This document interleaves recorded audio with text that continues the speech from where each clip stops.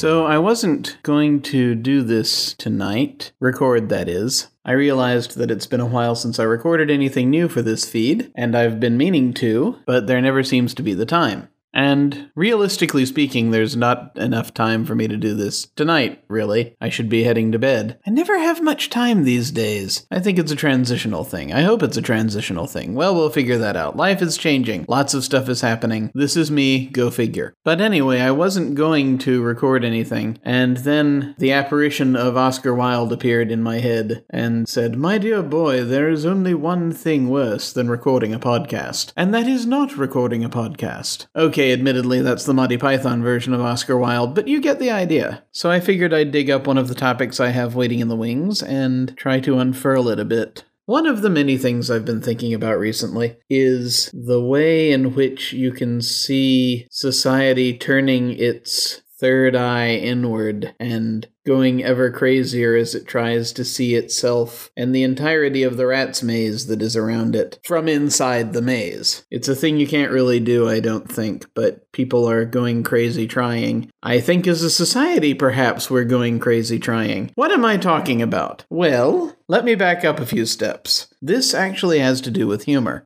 It's kind of interesting to look at how our reactions to things change over time as a society. Mainly right now I'm talking about the United States because that's the majority of my experience. I dare say most of it. But this might drift into other countries as well, perhaps. I've been watching an interview of John Cleese that John Hodgman did a little while ago, and one of the things that comes up pretty quickly is the question of where humor comes from, or more specifically, where laughter comes from. And there is sort of this idea that it's a primal thing within us, and that maybe we can't quite divine its source. And John Cleese says that it is a thing wrapped up in our psyches that it takes quite a lot of tinkering and a lot of expert understanding to be able to get at and kind of unlock and release in people. And I think that process changes over time, which to me makes sense because society does, people do, generations do. And I think a good deal of that has to do with how afraid we are as human beings to laugh at things, or how we look when we laugh at something. How a person laughs, I think, is not entirely involuntary. It is often looked at as a character trait of a person. Someone once told me that they liked the way I laugh, and I don't control that, per se. That's not exactly something that I do on purpose. I just laugh the way I laugh. But I think there is some part of my psyche that enjoys laughing in a particular way, if you know what I mean. And it may not be entirely consciously voluntary.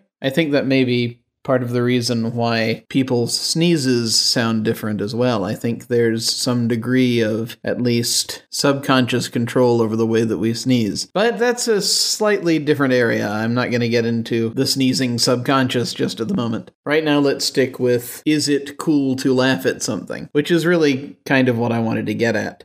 Our culture's sense of humor, and more specifically, our approach to things like laughter. Some of you may remember a TV show called Make Me Laugh. There have been 3 versions of it, and assisted by Wikipedia and YouTube, I've gone back and reviewed them a little bit. The first one was in 1958. It was in black and white, and it had comedians coming on and trying to crack up celebrities, among other things going on. At this point, I should probably explain, if you're not familiar with the show I'm talking about, the overall premise that has been at the core of it since its creation and has appeared in all the various different versions, is that the contestant wins more money either for themselves or for a charity they're playing for in the case of celebrities, the longer they can go without laughing. And people will come out and be funny in front of them, or try to be funny in front of them, and the longer they can go without cracking up, the more they win. That's pretty much the premise. So you have the 1958 version, then you've got a version that was around from 1979 to 1980. That's the one that I saw when I was a kid, and it had comics that were relatively young at the time, but are better known now. The Wikipedia list here says Bob Saget, Howie Mandel, Gallagher, Yakov Smirnoff, Gary Shandling. I think I remember seeing the Unknown Comic on that show, but I might also be getting it confused with The Gong Show, which he was on several times.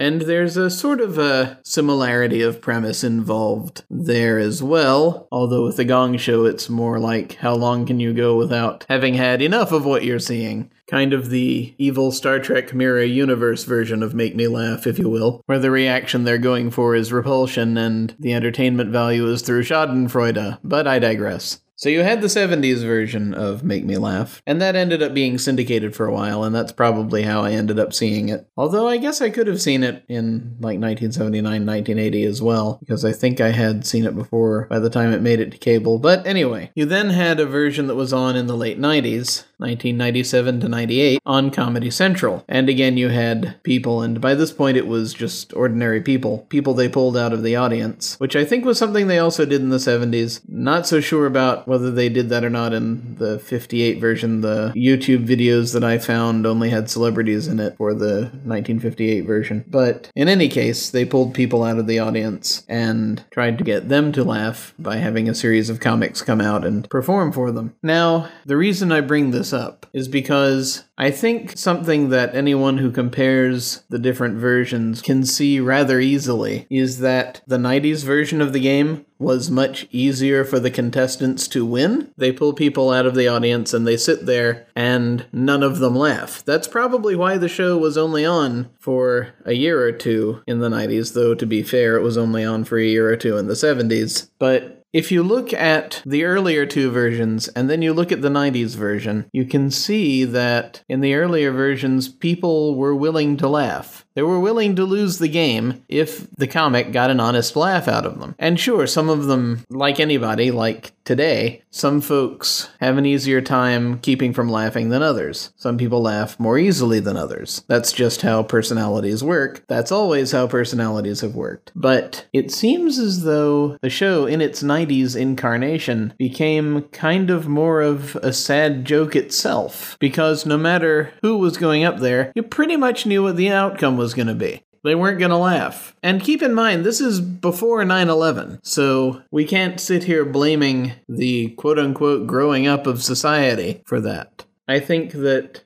something happened between the 70s and the 90s to cause us to turn that eye inward and see ourselves for all of our imperfections. And the societal trend has been to throw those parts of us away. The fact that people could laugh so easily in years past is perhaps considered an embarrassment. We're smarter now. We're too cool to laugh at things now. We understand the value of money now, and we'll do anything for it. And that actually may have something to do with what's been happening economically to us and how we view money since the late 70s. There has been a definite change about the way society looks at money, I think. Specifically, it seems as though for many more people than before, money has become more important than being true to yourself. I really hope I'm wrong about that, but I have a feeling I'm not.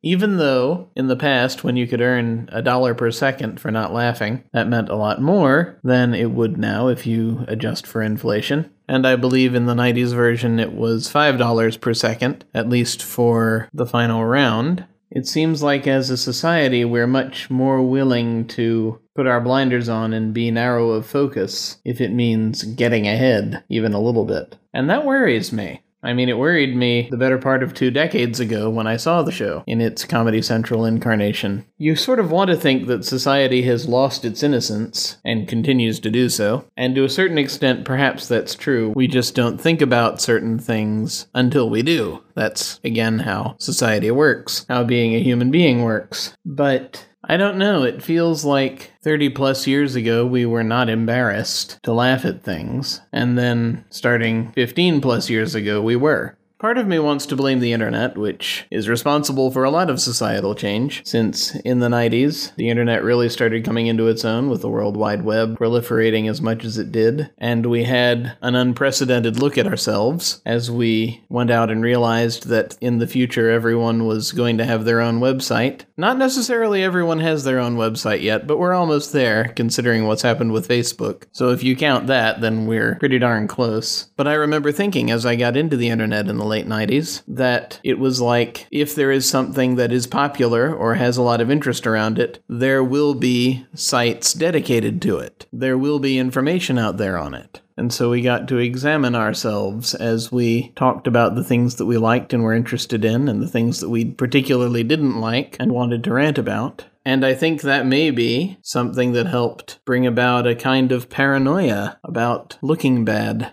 It's like there was an increase in the stakes for anyone who went on television or did anything in public, because society had evolved to the point that everyone should know better. I think something fundamental about us changed, and I can't quite put my finger on it. All I know is that, to the best of my recollection, in the old show the contestants laughed a lot more often than they did in the new show. And I haven't had time to go back through YouTube and hunt down every episode of each show and compare and contrast and get all the numbers down. But I remember distinctly watching the Comedy Central version in the 90s and seeing contestants get up there and go into this kind of trance. Most of the contestants would chat with the host, and then when the comic came out, they'd put themselves into this trance to keep themselves from laughing. And most of them were really good at that. And it kind of felt like that was normal, like anybody could do that. Like the thought was, well, this is perfectly normal. Of course they're going to keep themselves from laughing because it's for money. Anyone can do that.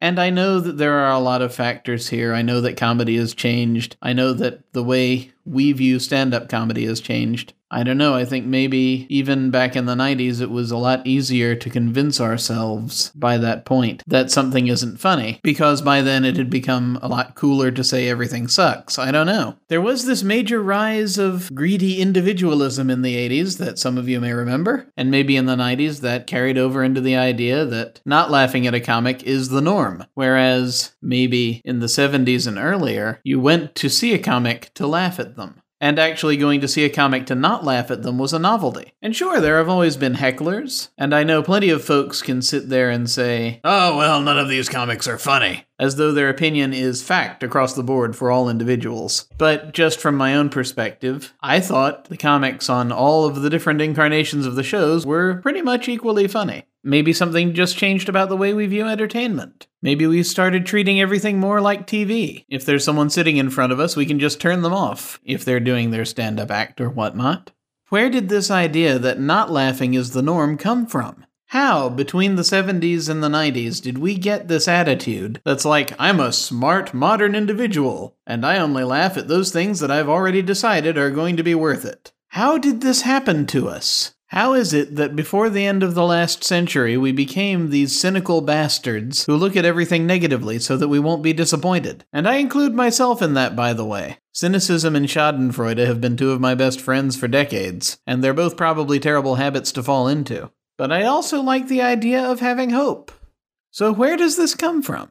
I don't know. Maybe I'm just rambling insanely about this whole thing, but it kind of feels like we've lost something. And yes, a lot of good things have happened. There are a lot of things that we understand better now. A lot of people we understand better now that we did not understand before. And society is getting better for it. But we should still be able to find things to laugh at. Shouldn't we? Does comedy itself have to be either severely high-ended or severely low-ended? Does it have to be ridiculously smart so that we can congratulate ourselves when we laugh? Or, conversely, ridiculously stupid so that we can congratulate ourselves when we laugh because we're getting one over on the people in the first category? Because clearly we're not like those people that laugh at the highbrow stuff. Or maybe those two extremes are just mirror universe versions of each other. Who knows? Is there somewhere to meet in the middle? Can it be okay not to win the money? Can we just laugh at a thing and not be judged for it, for goodness sake? I don't know. Can we?